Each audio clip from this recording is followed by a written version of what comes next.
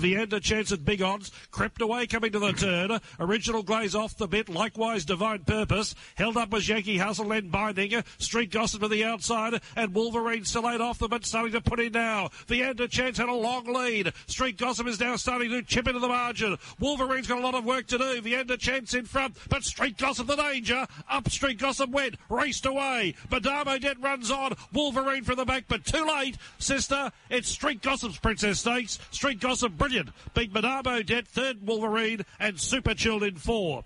Then Vienda Chance, who gave a sight, followed by Yankee Hustle, Binding and Cotty. Then Miss Fabergé, Tyresa, Street Glory, Whisker to Whisker, Original Glaze, Old Song, and Divine Purpose out the back. 136.59 the gallop. Wolverine was a solid favourite, but in saying that, Street Gossip was a very well-backed second to leg. Tommy Sherry was riding, and she had a good run in transit, and she was simply too good for them. Yeah, she was. What a day for Mark Newnham. Saddled up 3 runners, 2 at Dooman, both won, and run second in the Hawkesbury Gold Rush as well. Not a bad day at the office. Exactly right, and he's first up with us this morning on Past the Post. Mark, good morning. Congratulations. Yeah, morning, David. Morning, Ben. I was looking at Street Gossip's form before the race yesterday, and when all these new horses arrive here, you've got to sort of do a bit of work on them and look at their CV. I noticed she won a maiden at Warwick Farm in October last year. Her next start was enlisted company at Flemington during the Spring Carnival, so you obviously had a good enough opinion of her to make a pretty big leap like that. Yeah, look, I always have. She's just been her own worst enemy. Early days there, just wanting to overdo things. And I thought the trip to Flemington might just help her mature a little bit too. She's always been a little bit of a hot filly, so she was only ever going to go down there and have the one run. And there wasn't much around at the time to run her in Sydney. So, look, in the long run, I think it's done her the world of good. Mark, when I spoke to you the other day about Street Gossip, you said to me, she was pretty much a work in progress. She's just working it all out and learning how to settle, and you weren't sort of setting your sights too high necessarily with the Winter Carnival. Can you set your sights a little high now? She obviously will probably go to the Bracelet, but that'll be a fork in the road for her perhaps? Yeah, definitely. I think, look, yesterday she showed now that she's a lot more tractable in running. It's only at Wyong, a previous start, and yesterday that I've been game to run her without the earmuffs on, because it just got to a point where it was probably having her too relaxed. But she's shown now that she's putting herself in the race and she's racing tractably, and that gives her a chance to display what talent she's got. So we'll go on to the Bracelet now, and then she'll sort of show us whether she's going to run any further or we just give her a break. Mark, I think it makes a bit of difference, and this is a point of conjecture as well, that, of course, the Queensland Oaks, the traditional distance of 2,400, but the Oaks here, for some reason, is run at 2,200. That does make some difference, doesn't it, that 200 metres? Oh, it certainly does. I mean, I'm a bit of a racing traditionalist, so I would prefer that they run those races at their right distance, is what I consider their right distance. But and this year, looking at it personally from a trainer's point of view, and my wife's a part owner, I think we're probably advantaged this year if we get that far. What about the win earlier in the day of Iowa? Real sort of eye catcher. I know my colleague here, David Fowler, tipped this horse yesterday, but that was an impressive win. I mean, that's you would think that horse could continue to greater heights potentially during the winter. Yeah, look, he showed yesterday he just needs good ground to do his best. He won very well first up in a moderate race at Hawkesbury, and then he didn't run to his best on a very heavy track at Warwick Farm. Part of the reason for bringing him up yesterday was to get on a better track, and he put them away pretty well. Tom gave him a really good ride. So look, he's got a bright enough future. He may. They'll both travel back tonight, and he may run. I'll probably put a nomination in for the Wagga Cup, but more likely than not, he'll run in a 78 at Gosford on the 6th.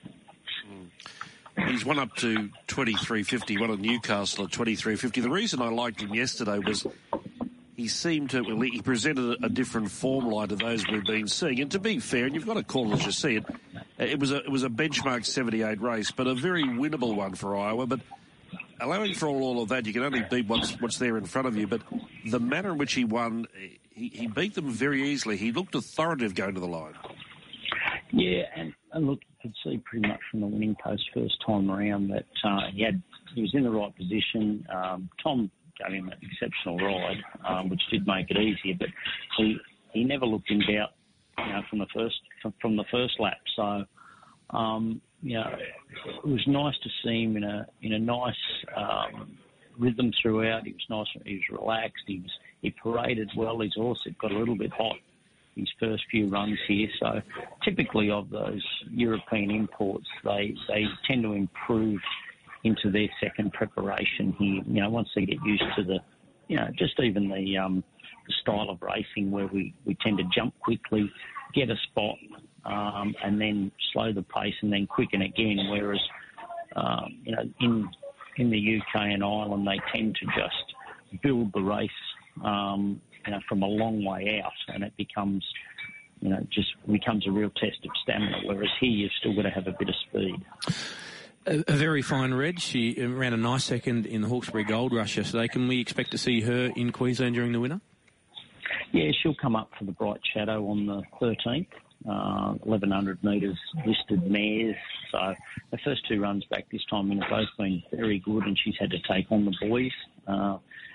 Would have just loved to have seen something just put it to Malkovich a little bit early yesterday, whereas she had to do a lot of the donkey work, and she was really honest, and that's her all the time. She runs very well. She handles all types of conditions, and drop back to fillies and mares grade should suit her. I know you've had several conversations with Steve Hewlett on Racing HQ, but just for our Past the Post listeners, we know you're heading to Hong Kong. What's the timetable? I'm actually at the airport now, but I'll be there for a week. I'll be back Monday week, and that's just to finalise a few things there. I've got to appoint an assistant trainer and do a few things for the club and have a few meetings with owners, and then most likely I might even have our last runners on the 13th at Doomben, one of which will be a very fine red. Those meetings with owners, Mark, sounds like a few long lunches in your immediate future, perhaps. Yeah, I'll have to keep an eye on the waistline. I might. I think my routine will be get up in the morning, use the gym, and then prepare for a long day at the lunch table and dinner table. So, it's something that it's part of doing business there, and look, it's been very productive for me in the past when. I've travelled there and I've got quite a big Hong Kong clientele. So generally, that's how they like to do business. They like to meet first and meet over a meal and progress things from there. Gee, sounds like we're right in my sweet spot. Just a point of interest, and some listeners may be aware of this, but I was talking to you about this last week. The colours, those blue and black colours that, for instance, Shadow Hero ran in, I for some reason assumed they were Hong Kong colours. But they're not, are they? Can you just explain those colours to us? No, they're my wife's colours, and as I've been prone to do over the years, I buy birthday presents that probably suit both of us. I get some use out of, so I bought her a set of colours one year, and we've used them ever since, Look, some of our owners use them as well, and because of David Loy, when we started with the Shadow horses, he didn't have any colours of his own, and then we had a bit of luck in those, so they just remained in them. But, they look good when they're winning. Mark, hope everything goes well next week in this preparatory stage of your extending your career going to Hong Kong, but as far as yesterday was concerned, a great day at the office. Thanks for being with us this morning. Yeah, great. Anytime, guys.